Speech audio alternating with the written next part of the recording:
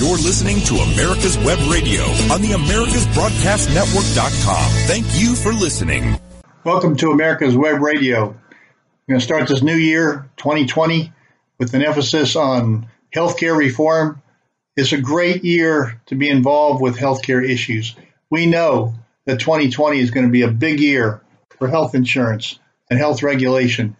It's going to be an election year, and that really kicks it off. We've got a presidential election coming up, and healthcare is going to be a big part of that. It's already been a part of the debate as the Democrats have put together a number of different plans for growing the government involvement in healthcare, and we know that the Republican and President Trump is going to go in the opposite direction of trying to create a free market. So we've talked about a lot of those issues, including President Trump's executive orders. We talked about the Republican Study Committee and what they're proposing in terms of expansion of health savings accounts and many other issues. And we talked about actually developing an entire new system that helps people with pre-existing conditions, provides guaranteed issue, and establishes it in a free market format. So I think that if you've been listening to these podcasts, if you want to go back and listen to the earlier ones that are on americaswebradio.com, go to Thursday at 11 a.m. and that'll take you to the program area. Go to that program area at 11 a.m. and you'll see my bio, and at the bottom of the bio is all the previous webcasts. So it's a great year to be in healthcare and to look at health reform ideas and issues. It's also going to be a big issue for the states as legislation is being challenged still in the court. Obamacare legislation is being challenged. It may give states more flexibility. And in fact, states are applying under the Trump administration for greater flexibility under certain provisions of Obamacare. It's called a 1332 waiver, where states are allowed to do some of their own things in terms of health reform. And some of the ideas that we've thrown out here certainly should be adopted by a number of the states and are being adopted by some of the states. So as we move forward here, the real issue is, how do we establish a free market? That's what we've been talking about for a long time. Now, most of the problems of the free market for the uninsured, people not being covered, getting the right kind of coverage, has really been the individual and small group marketplace. Large groups, self-insured groups, actually have some flexibilities that don't exist for those small groups and individuals. Under Obamacare, there's an enormous amount of waiving of a lot of the requirements and restrictions under a self-insured plan. So what's happening in that marketplace that we can actually learn from? What's happening in that marketplace that we should be thinking about when developing legislation or recommendations on regulations? How does all that work in the large group marketplace that has a lot of exemptions from Obamacare today? And how's that working? Well, let's take a look at what we've done over the last few sessions. And let me just summarize so that everybody's on the same page as we move into 2020. Large employers are self-insured. They are the risk-bearing entity. It's not the insurance company. The insurance company is just being an administrator of claims. They pretty much have to do or need to do what the large employer wants done in terms of how the claims are paid and processed, what coverages are provided, because the insurance company is not really the one at risk. They're just processing claims. It's that employer that is at risk. So I've developed this concept of healthcare consumerism. And so the next several weeks, we're going to talk about, under the title of Understanding Healthcare Consumerism. What does it really mean, and what are the lessons to be learned that we should be bringing into national health reform? Well, there are 5 generations we've talked about. And just so everybody's on the same page, let me go through those 5 generations. We touched on in a little bit more detail the end of last year. But let me talk about them today so everybody going forward here will be on the same page. There are 5 generations. These are not academic or think tank models. These are what's actually happening in the marketplace. It's the way I view what's actually being implemented and what has been implemented. The 5 generations follow along these lines. First generation is around discretionary expenses. It focuses on things like prescription drugs, office visits, diagnostic X-ray lab type expenses. But that's not the major bulk. But that's where the market started 10 years ago in what I would call first generation products. Some employers are still there. Some employers just trying to get into healthcare consumerism are just starting in that first generation. Second generation gets into a real behavioral change. And this is where a more full definition of healthcare consumerism comes into play. Because what is healthcare consumerism? Well, I've defined it as changing your benefit plan into one that provides rewards and incentives to change behaviors for both health and health care so that your employees are taking a stake in their own health and getting rewards and incentives or shared savings. If they're doing something right, if they're following the doctor's orders, taking their medication, changing their lifestyle, doing healthy behaviors, then they should get some rewards and incentives. That didn't occur in Generation 1. Generation 1 just set up an account, and then you sort of used up that account when your health plan wasn't paying for it because there was a deductible or co-insurance. But second generation now, we get into this shared savings concept. So your plan is dynamic. Your plan changes during the year based upon the rewards and incentives that are available and the activities that you're willing to take on during the year. So it depends upon how the plan is structured. Very important that a human resource department, the benefits manager, designs their programs so that these second generation concepts can be experienced by the members. So it reinforces the good behaviors with a financial reward. Third generation is really around what I call integrated health and performance. It has more to do with how your health affects your job and how your job affects your health.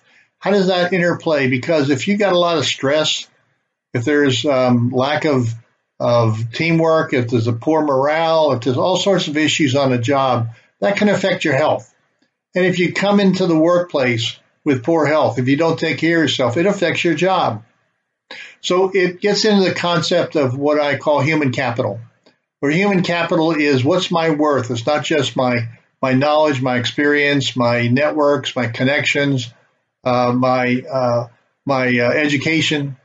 It has to do a much broader concept of my health and my performance so that I bring that to the job. And if I don't bring my health to the job, if I'm laid up in the hospital or I'm sick at home, I'm not bringing the same kind of human capital value to that job as I should be. I'm not bringing the same kind of human capital value to my family or to my community, to my church. I've got to be able to do the right things, and health is a very important part of who I am and what I'm able to do. And once people begin to focus on that human capital that we own ourselves, each individual owns that human capital, it is important that I now make the right decisions to stay healthy. On the fourth generation, it's around personal care accounts. Personal care accounts and being able to take care of myself as an individual, that it has to do with my own genomics, my own family history. It's very personal to my own issues and the technology that might be applied to me, predictive modeling. It's not about population management as might be applied to some of the earlier generations.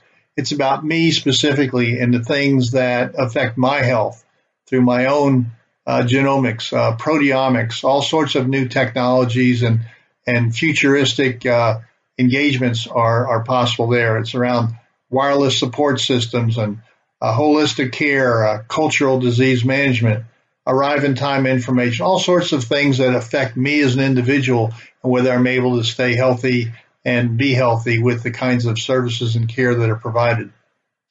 Fifth generation gets into more of a community. Is the community working together to help each other? It's not just about health anymore. It's about productive longevity. It gets into things like charitable giving and paying forward the things that you've learned in life, being able to help others. It's got some great issues around helping each other, terms like wise men, wise women, sharing circles, social networking, all sorts of issues that where it shows we can help each other. And it moves away from the external rewards and incentives that are financial into more internal rewards and incentives things like recognition, honor, respect, even love. How do we create that psychic involvement so that I'm not just expecting bigger and bigger rewards to do the same things as typical of those who have taken Psychology 101, Maslow's hierarchy. At some point, we've got to move over and do the things because we know they're the right things to do, and we're getting rewards and incentives in a more non-financial way. So that's the 5 generations. Now, if you think about the 5 generations going across the page, we're going to create a grid because down on the side of the page, we're going to create building blocks. The building blocks, and I identified 5 of them. Personal care accounts, whether it's health savings accounts, health reimbursement arrangements, maybe some new ones that might even develop over time. There's been a lot of discussion about unifying the different accounts that are available today under a universal personal care account. But that would be block number 1. Block number 2 is health management. The health management is where I'm doing the wellness, the early intervention, the prevention. All those things can be different in each of the generations as to how I work to maintain my own personal health. The third building block is disease and condition management. Working on the diseases, maybe they're chronic and persistent conditions. I use the condition management specifically as a term because diabetes is not a disease. It's a condition that needs to be treated. And each of the generations, there are some different issues that can be brought forward. If you're building a benefit plan, if you're a benefit manager trying to deal with these issues, there's new things that are available from vendors out there that can deal with disease and condition management. The fourth is what I call decision support and health literacy. That is understanding healthcare more, becoming better consumers because we're more knowledgeable. We're more engaged in our own health. We're thinking about it. We're reading about it. We're working with a doctor on what they're trying to do to help us so we can become better patients. And the final one is incentives and rewards. Incentives and rewards is that part of that shared savings. And again, in each of the generations, there's different potentials for how we would establish or structure incentives and rewards, all the way from cash and trinkets and gift cards, all the way to more incentives that affect your personal care accounts. You're adding to your HSAs, your HRAs. You're doing things that add to an existing account that may develop, all the way to the 5th generation, which we mentioned a few minutes ago. There's no longer a cash or a financial reward, but it's the intrinsic reward of recognition and honor and respect and such that are encouraged and reinforce good behaviors. So those are the things that we can do in terms of looking at an overall grid. If you just keep that in mind as we go through the next sessions, a grid that goes across 5 generations on the page, and on the side would go down to these 5 personal care accounts. So it's a 5x5 grid, and we're going to talk about each of those areas and how they interplay and how large employers are using these concepts to improve the health of their staff, to change their benefits, and to plan for the future allows them to put together a long-term strategy on benefit designs. Well, that's the end of this first session, so let's take a break and we'll come back with Healthcare Insight on America's Web Radio. We'll be right back.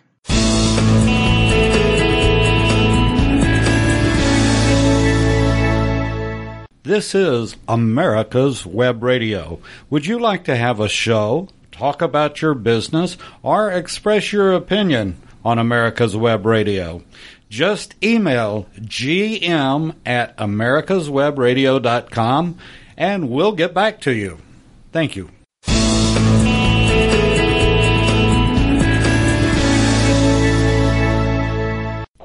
Want to give your family or loved one the perfect gift?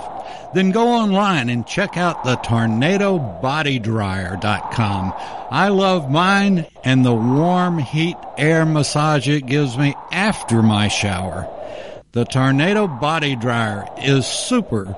You'll love it, and you'll love having one in your shower. You're listening to America's Web Radio on the AmericasBroadcastNetwork.com. Thank you for listening. Welcome back to America's Web Radio. You're listening to Healthcare Insight, and I'm Ron Bachman. So we're going to talk now specifically about how a large employer, a self-insured plan, can structure and design a 3 to 5 year strategy that's unique to their organization, that allows them to do and create the types of plans that are available to self-insured employers. I want to talk about some unifying basic principles and how to establish those if you're a benefit manager. You know, it's amazing to me how many people and organizations skip the fundamental steps of building a consensus for change. Here's one way to succeed in that process. First, gather up all the decision makers in your organization. That is your human resource vice president, the benefit manager, the wellness professionals, the CFO, communications VP, whoever it is in your organization. The bigger the organization, the more people that might be involved. In a smaller organization, maybe the same person carries out a number of these functions by themselves. But get them in a room away from normal operations. Go off-site if necessary for a day or two.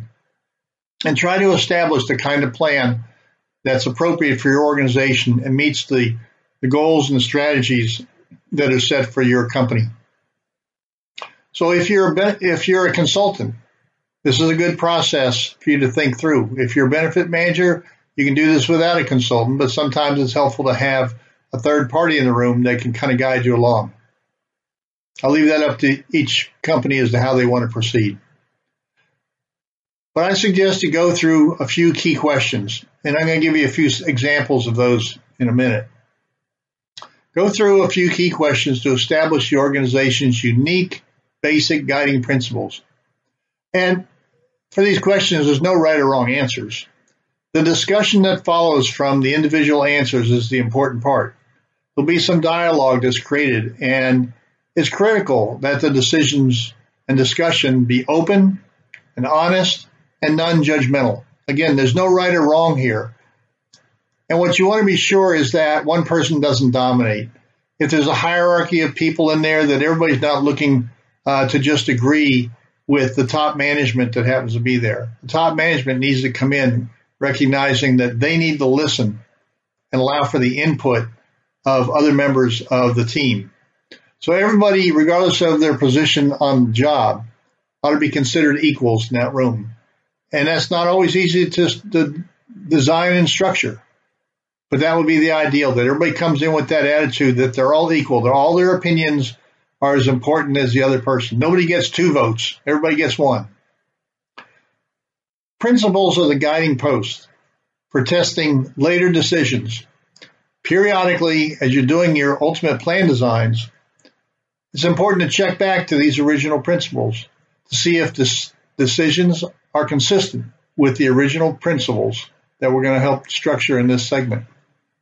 Then either modify the principles if you've decided you need to make a change in direction. Modify the principles and the priorities. What was thought to be important may have changed along the way.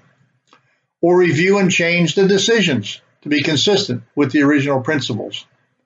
But without establishing some original principles, you're kind of like making too many changes, and sort of the whim of the day might push in one direction versus another one.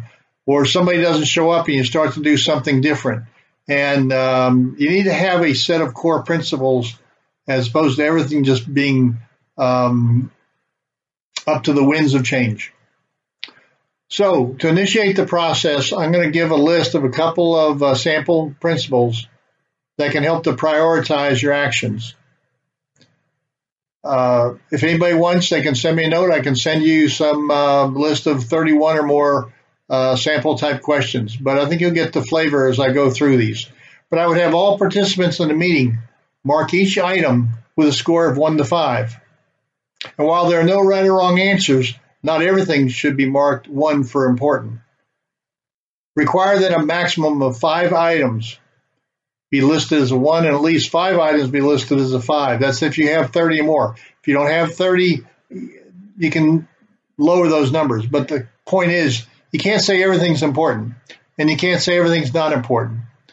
So after allowing time for participants sort of to work through the list that you developed, have a robust discussion around why certain items were picked by individuals and what they might mean to the organization.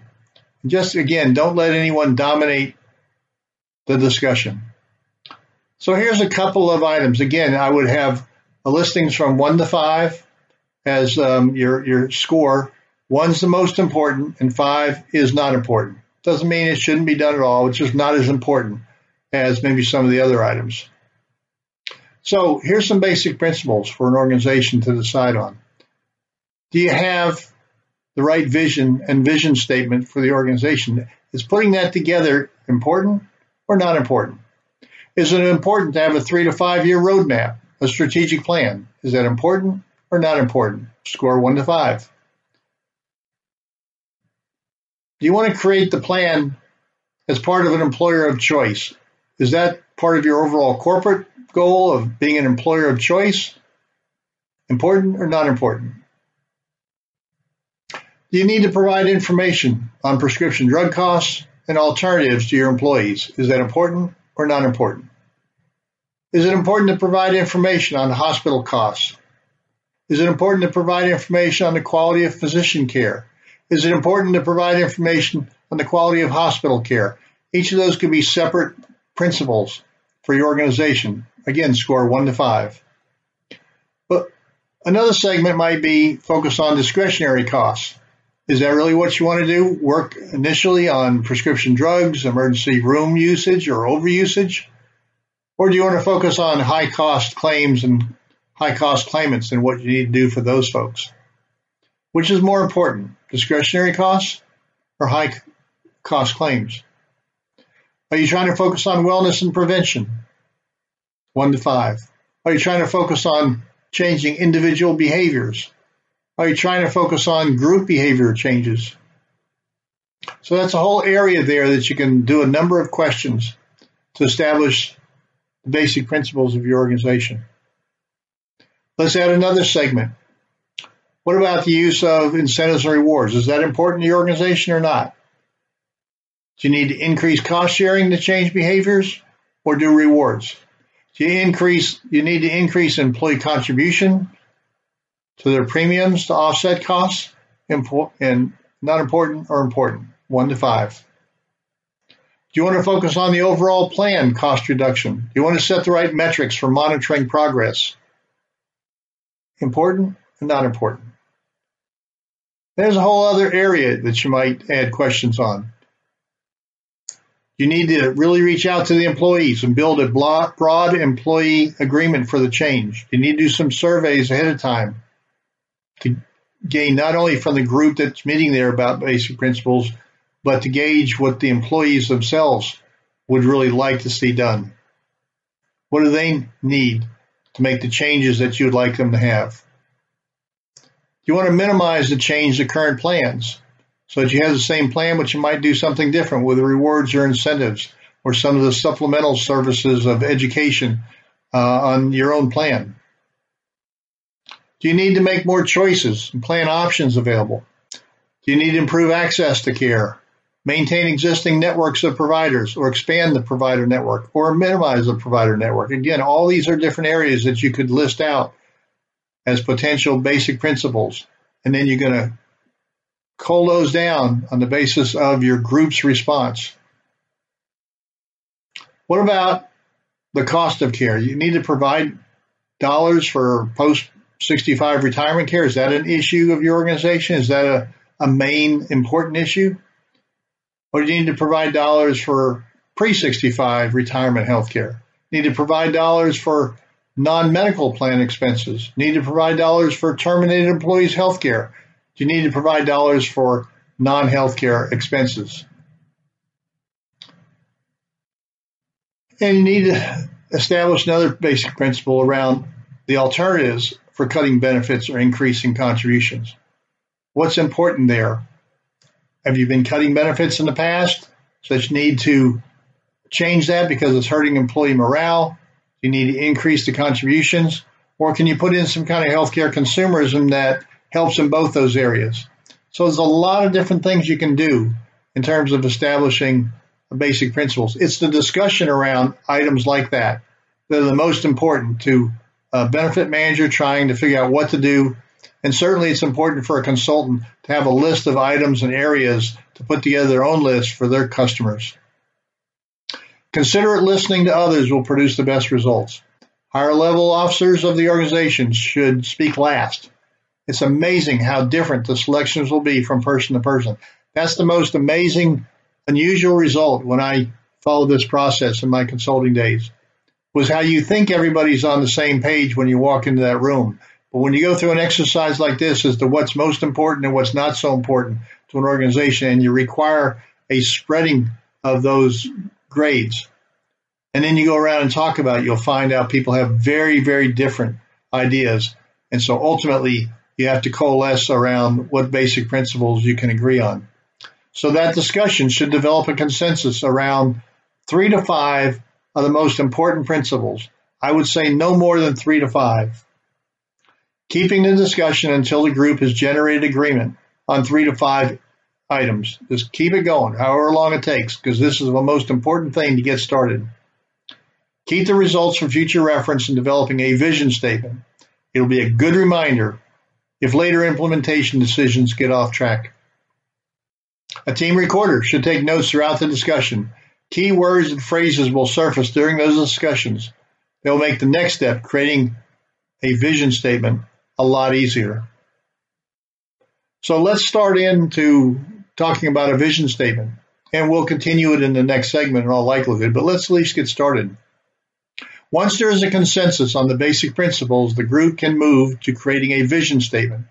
A vision statement should be a simple and concise declaration of what the organization intends to accomplish. If the discussion of principles was robust and given appropriate time, the oft-repeated words that come out of the principles discussion will likely form the basis of a vision statement. Here are 5 vision statements as examples, and these are actual vision statements that are developed using this process. Vision statement 1. The company said this was their vision: providing high-performing, high-educated employees and their families with the security of comprehensive health and healthcare coverage that meets their diverse needs and rewards their personal involvement and responsibility as wise users of services to optimize their individual health status and functionality. A little long, but a fairly concise vision statement. Here's a second one. It's to affect employee behavioral change towards healthier lifestyles and greater consumerism through the use of rewards and incentives. So that statement's a lot shorter, and it focuses more on developing rewards and incentives than the first one did. Let me give a second one here. Make employees better consumers of healthcare services by providing them with the necessary health education, decision support tools, and useful information, including provider cost and quality data. So you can see this third one is more around the health literacy, education, and providing useful information. So whatever your basic principle is, that's going to give you the direction that you want to provide those services and those coverages for your employee. It's really important that you are focusing in on a couple of items and not trying to do everything, because if you try to do everything, then typically nothing gets done. Well, it's that time again. Let's take a quick break and go to commercial, and we'll be right back and continue this process of developing the ideas around how to implement a 3 to 5 year plan for healthcare consumerism in the large group market that hopefully sets the stage for what we can do nationally in a free market health insurance system. Hi, this is Ron Camacho, host of the Business Hour on America's Web Radio. If you'd like to hear an eclectic mix of great programs, from relationships with Dr. Ann Schubert to homegrown veggies, and from classic cars to the Constitution, we've got programs for discerning listeners at www.americaswebradio.com. Okay, folks, let's have some fun on America's Web Radio. We love idioms, and we want yours. So send it in, go into our homepage, look under the flag at the banner, and click on idioms, and send us your idiom today. Thanks. You're listening to America's Web Radio on the AmericasBroadcastNetwork.com. Thank you for listening. Welcome back to Healthcare Insight on America's Web Radio. We talked about creating a list of basic principles, how to develop that as a common theme throughout your organization. And we talked about some basic strategies, creating a vision. It occurs to me as I'm walking through this with you that this is one of the reasons why maybe the Republicans have never put together a real consensus program for healthcare reform. The issues we're talking about for large employers and for group managers getting together and developing a consensus, starting with basic principles, is something that any organization, whether it's a national political party or an employer putting together a plan design, or an insurance company trying to develop new products. Too often we kind of go willy-nilly through the process thinking we know what needs to get done and just do it without really sitting down and having that kind of group consensus that's necessary. So continue to follow along with me and think about it not just for an employer, a benefit group, but also the potential for how this would change how things are approached if we are doing this on a national level as well. We always talk about we need to have a conversation. Well, nothing ever happens like that. Employers can do this very easily, but it's not always easy for politicians to say, well, I'm going to go on a national listening tour. I'm going to go on and I'm going to find out what the people really want. Because many times politicians think they know what's necessary and what people really want. So we're going to try to change the process here by laying out the ideas that we've already been through here with basic principles and creating a vision statement. Now, what I'd like to do is, once those things are done within an organization, identify acceptable strategies to carry out what you've just developed. Now, strategies are how you carry out the vision statement based on the basic principles. Very logical. Using the same group of decision makers, start with a list of about 15, or you can add your own. I'll go through a couple of those in a minute. Make a copy for each member, if you have them on a sheet of paper, and then have each person mark each potential strategy, again, using the 1 to 5, a high priority or low priority. Make sure the maximums of 2 to 3 are number ones and a minimum of 2 to 3 are number fives. In other words, again, you want to get a spread. Everything can't be number one, the high priority. Everything can't be just a low priority. So pick out on a relative basis what applies to your organization.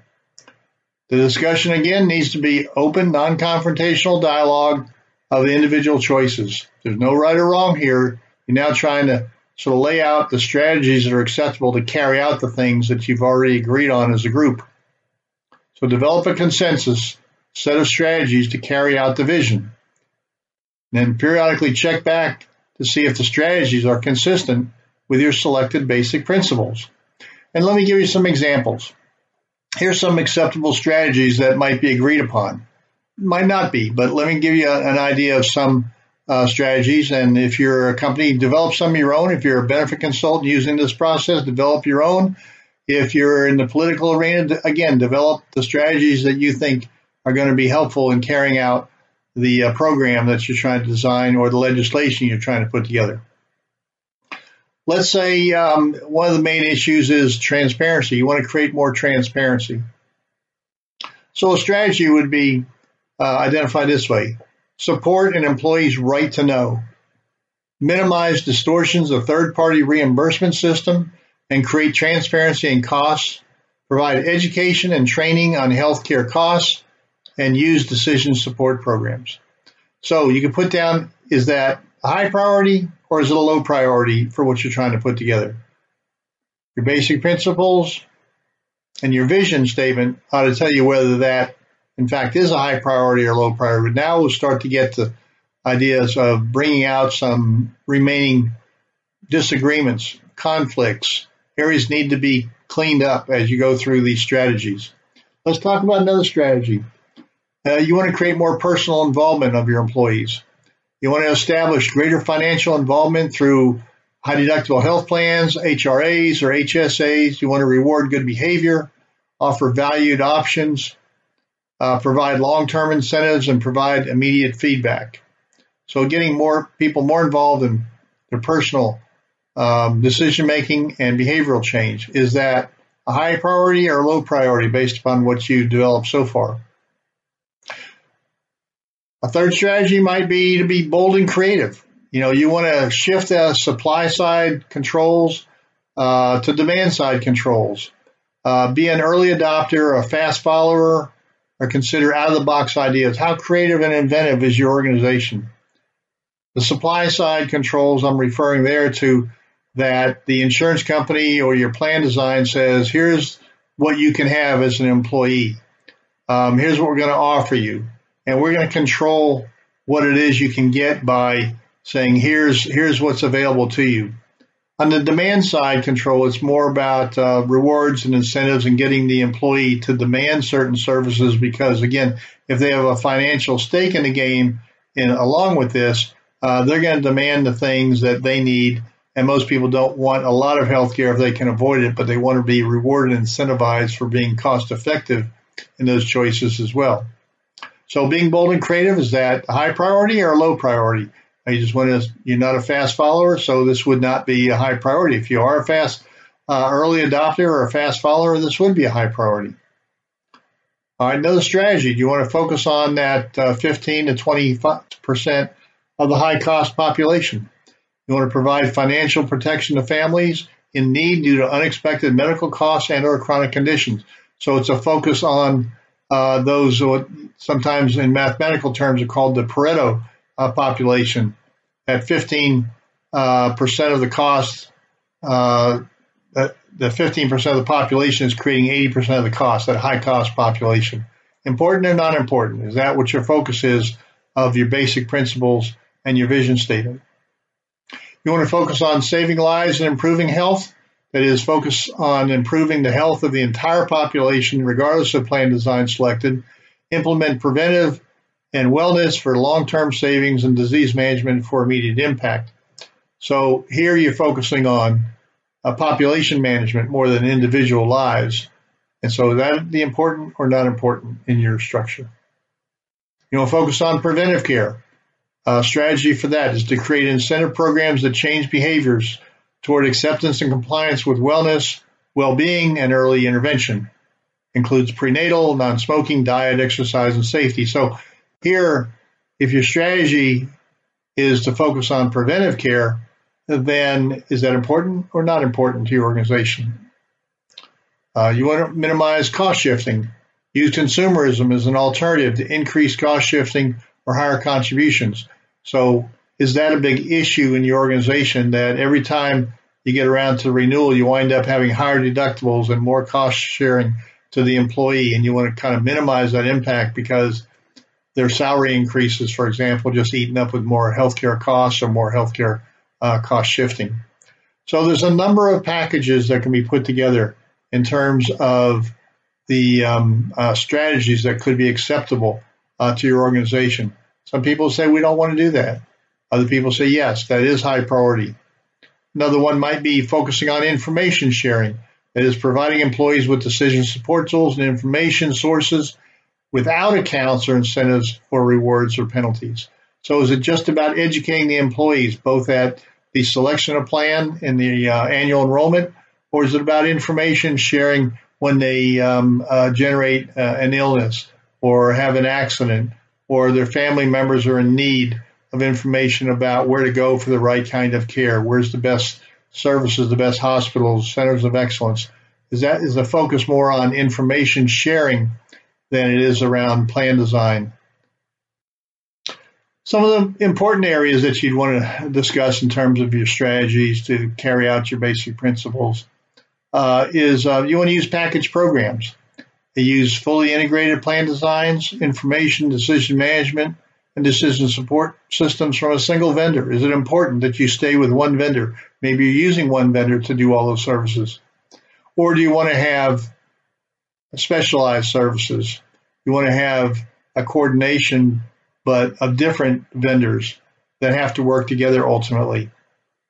Many times it's not wise just to use one large insurance carrier to do all your processing and provide all that information. Many times it is. Other times you may want to have individual expertise in some of these areas, whether it's information flow, education of your employees, or even disease management programs that you want to use some outside services. So the alternative to using the single vendor is use best of class programs. If that's really important to your organization, be best of class as opposed to one large integrated system. Again, that's a decision you need to make. In terms of other strategies, what about use of telemedicine and telehealth? Are your employees ready for that? Are you in a rural area or in a metropolitan area? Is it going to be important to use telemedicine and telehealth and some of the new technologies that people can take care of themselves and monitor themselves with wearables through apps on their iPhones? There's all sorts of potentials there. Again, what are the strategies that you want to use to carry out? Now, having spent a considerable amount of time on the foundational steps to develop a clear understanding and direction for your organization, you're really ready for the next step, and that is change. So let me talk about change for a minute because, we all sort of understand change. But, there's an old saying about change. And Winston Churchill once said, you can always count on Americans to do the right thing after they've tried everything else. Well, the United States has tried many different ways to change healthcare. The goal is to lower costs, expand access, and improve quality. Pretty simple, 3 areas. We've tried payment reforms, insurance reforms, cost shifting, self-insured funding, HMOs, PPOs, and a myriad of other initiatives. We seem to keep changing, or at least trying to change, without finding the right solution. Well, here I think healthcare consumerism is one of the major issues there, and I'm going to give you a formula for change. I'll give you an overview, and then we're going to do a little bit of a deep dive in the next segment. But a lot of people talk about and propose change, but how does change actually happen? Well, there's a process that you can follow. There's a formula, actually, for change. As an actuary, I am sort of an insurance mathematician, and I like formulas. So I found a perfect formula from Paul Ingram, a PhD. He's a professor of business at Columbia. And the formula is fairly simple. It's a 3-step process. In order to get change, you have to have 3 things actually happen. You have to have a desire for change. You have to have a vision for change. And you have a process to get to that change. So think of it as a mathematical formula. Desire times vision times process equals change. So I want to talk about each of those areas as we move into the next segment. Because without change, you're not going to get any place. If you're just going to do the same old things, you're going to be minimal and doing things at the edges or just following what last year's HR department wanted to do, increase the contribution from the employer side, increase the contribution because costs have gone up on the employee side, the family side. Or you want to just add more deductibles. You want to add a new wrinkle here or wrinkle there, but nothing of any significance. There's an old saying that real change requires real change. So again, depending upon what your group has discussed so far, you can probably also figure out how much change your organization can handle. Change is difficult. Change is difficult on the employees who may have a lot of other things going on in their life. Your organization may be going through a lot of change. It may be a merger, it may be an expansion. There may be all sorts of changing in management that's going on, maybe other issues in your organization. So the question is, are you really ready for change? And we're going to talk about how, in fact, we can put together that formula for change and what it would mean. So if your organization is ready for change, stay tuned, listen to the next segment, because we're going to talk about how you actually get change in an organization.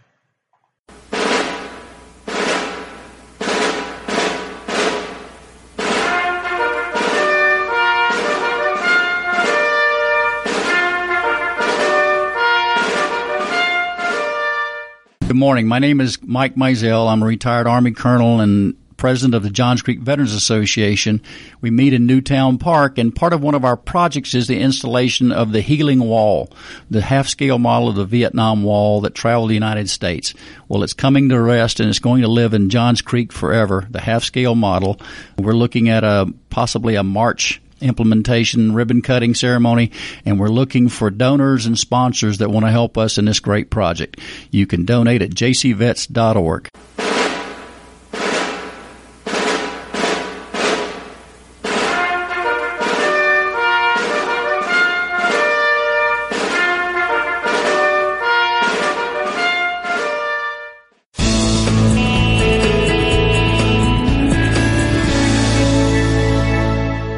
This is America's Web Radio. Would you like to have a show, talk about your business, or express your opinion on America's Web Radio? Just email gm@americaswebradio.com and we'll get back to you. Thank you.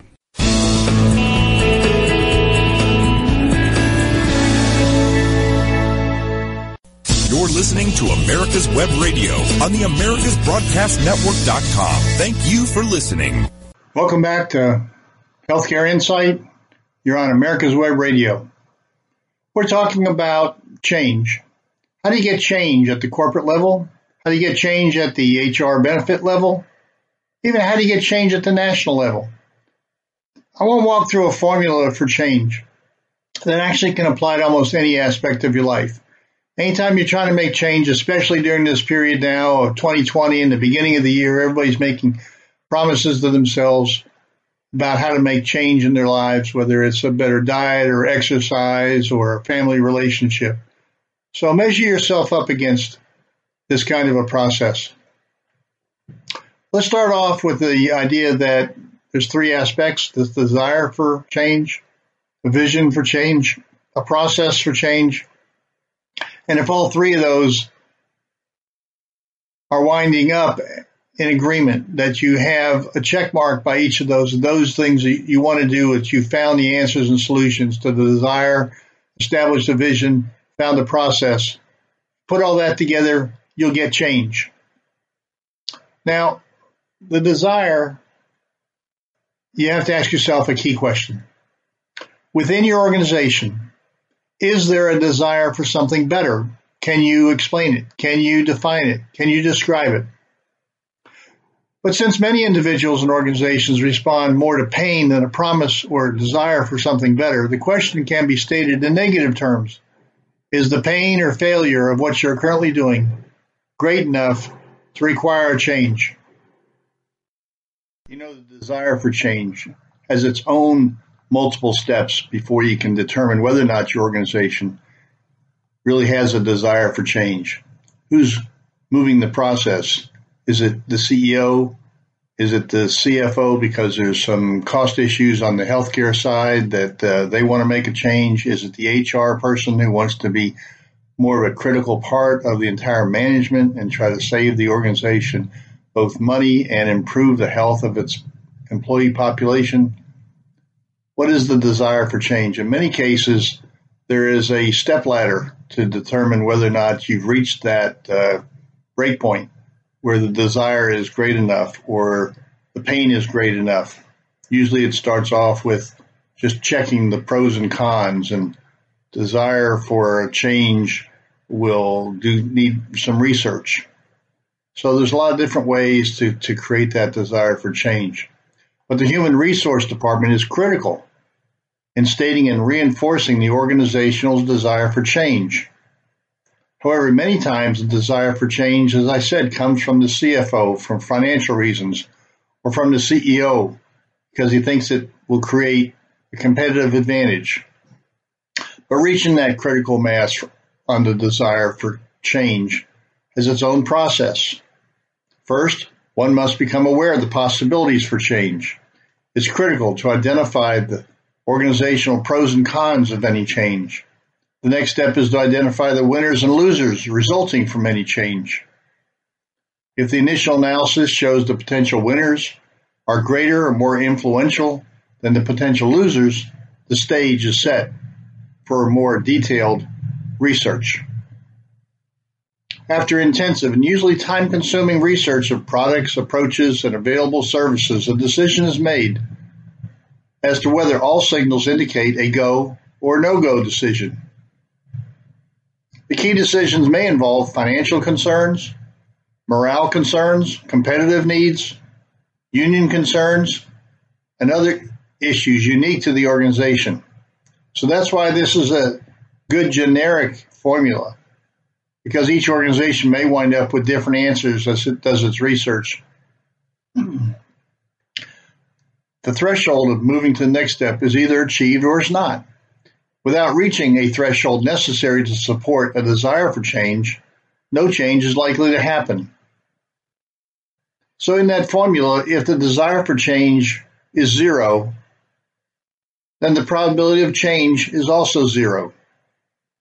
The best decision then, at that point in time, is likely to just put it on the back burner and wait until there is a real desire for change.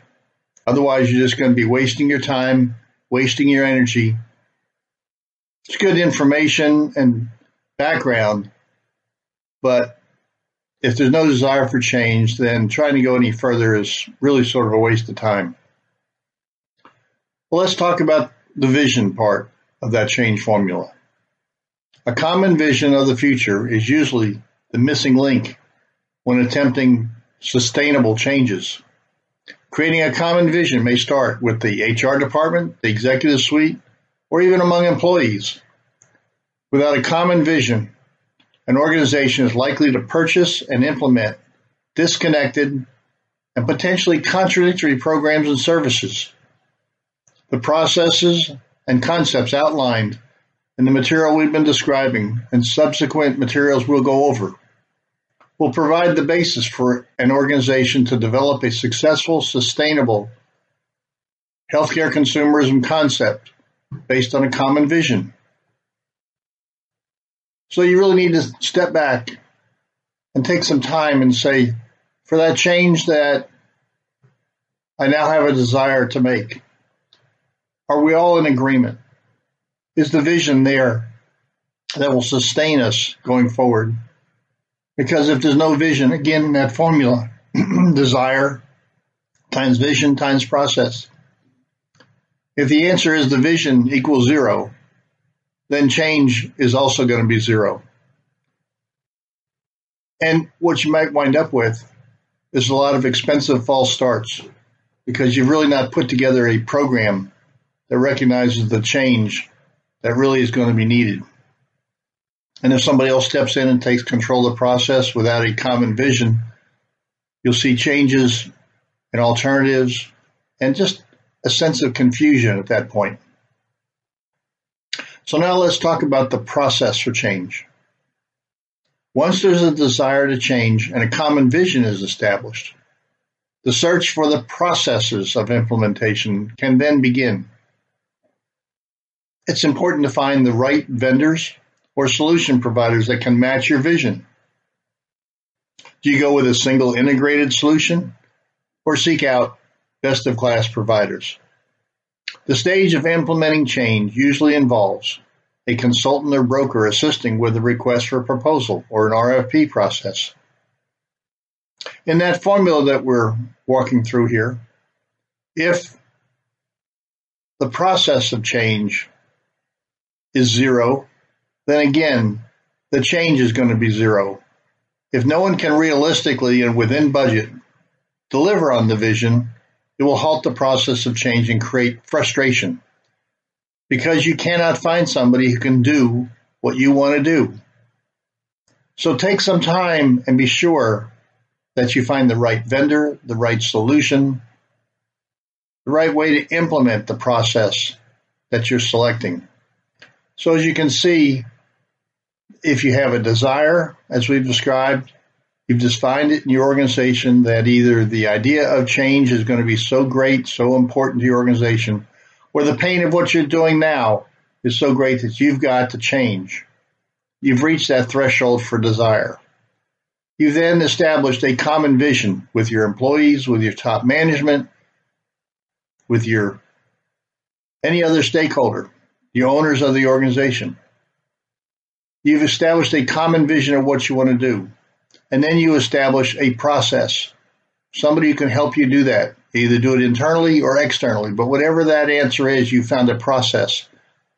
If you can do all three of those things, you will get change. So only when all three aspects of change are reached and in agreement with your principles, vision, and strategies will effective, sustainable change occur. You can do this, but you really have to think through this very simple formula for change. If your organization has reached the threshold for change and all the areas are in alignment, only then can you proceed to an important step, what I'll call corporate readiness. Are you really ready as an organization to make that change? So that one final step, verifying that, okay, I can make the change happen. Now, is our corporation really ready for this change?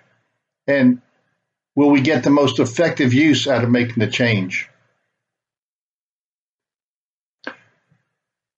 There's an old saying, goes back as far as a saying from Socrates.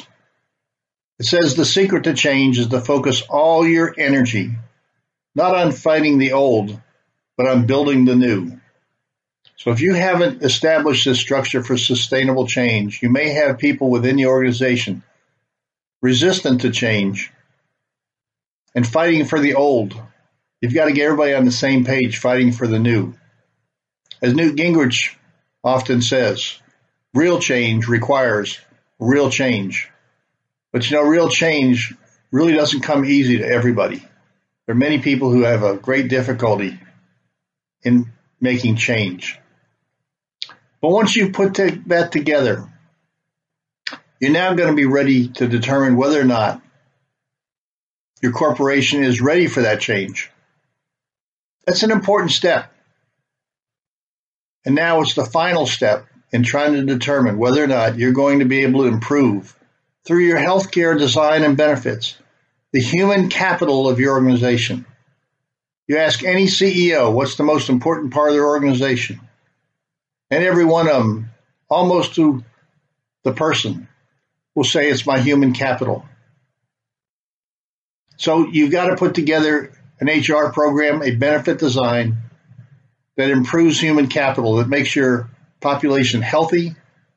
You don't do it just to save money. You should save money, but if that's your goal, you'll probably make cuts and changes in areas that are not going to be very effective. You're going to make change that might affect your bottom line in the short term, but it's not going to help in the long term. What you really have to do is improve your human capital ongoing. And there may be things other than healthcare that you need to do first. Just doing healthcare by itself may not get you where you want to go. You don't want people to get involved and change their behaviors and take responsibility for their healthcare as the very first time you ask them to act like adults, to get involved in decision making. If your organization has been structured with a lot of bureaucratic rules and regulations, and you don't treat your employees with the respect that they deserve to make decisions about their job, to get bonuses for doing a good job, to be able to have input to top management. There are a lot of decisions through the rest of your organization that might be important, maybe more important, to create that culture of supporting human capital, create a culture of asking people to take more personal responsibility. So that's what we're going to get into next week. We're going to talk about whether or not, after you've all done all these things about you're ready for change, you've identified it, you've got a process for change, at the end of the day, is your corporation ready for those changes? And is it really improving the human capital? So come back and join us next week on America's Web Radio. The program is on 11 o'clock on Thursdays, and it's called Healthcare Insight. This is Ron Bachman signing off for this week. We'll see you next week, and thank you for listening to Healthcare Insight. You're listening to America's Web Radio on the AmericasBroadcastNetwork.com. Thank you for listening.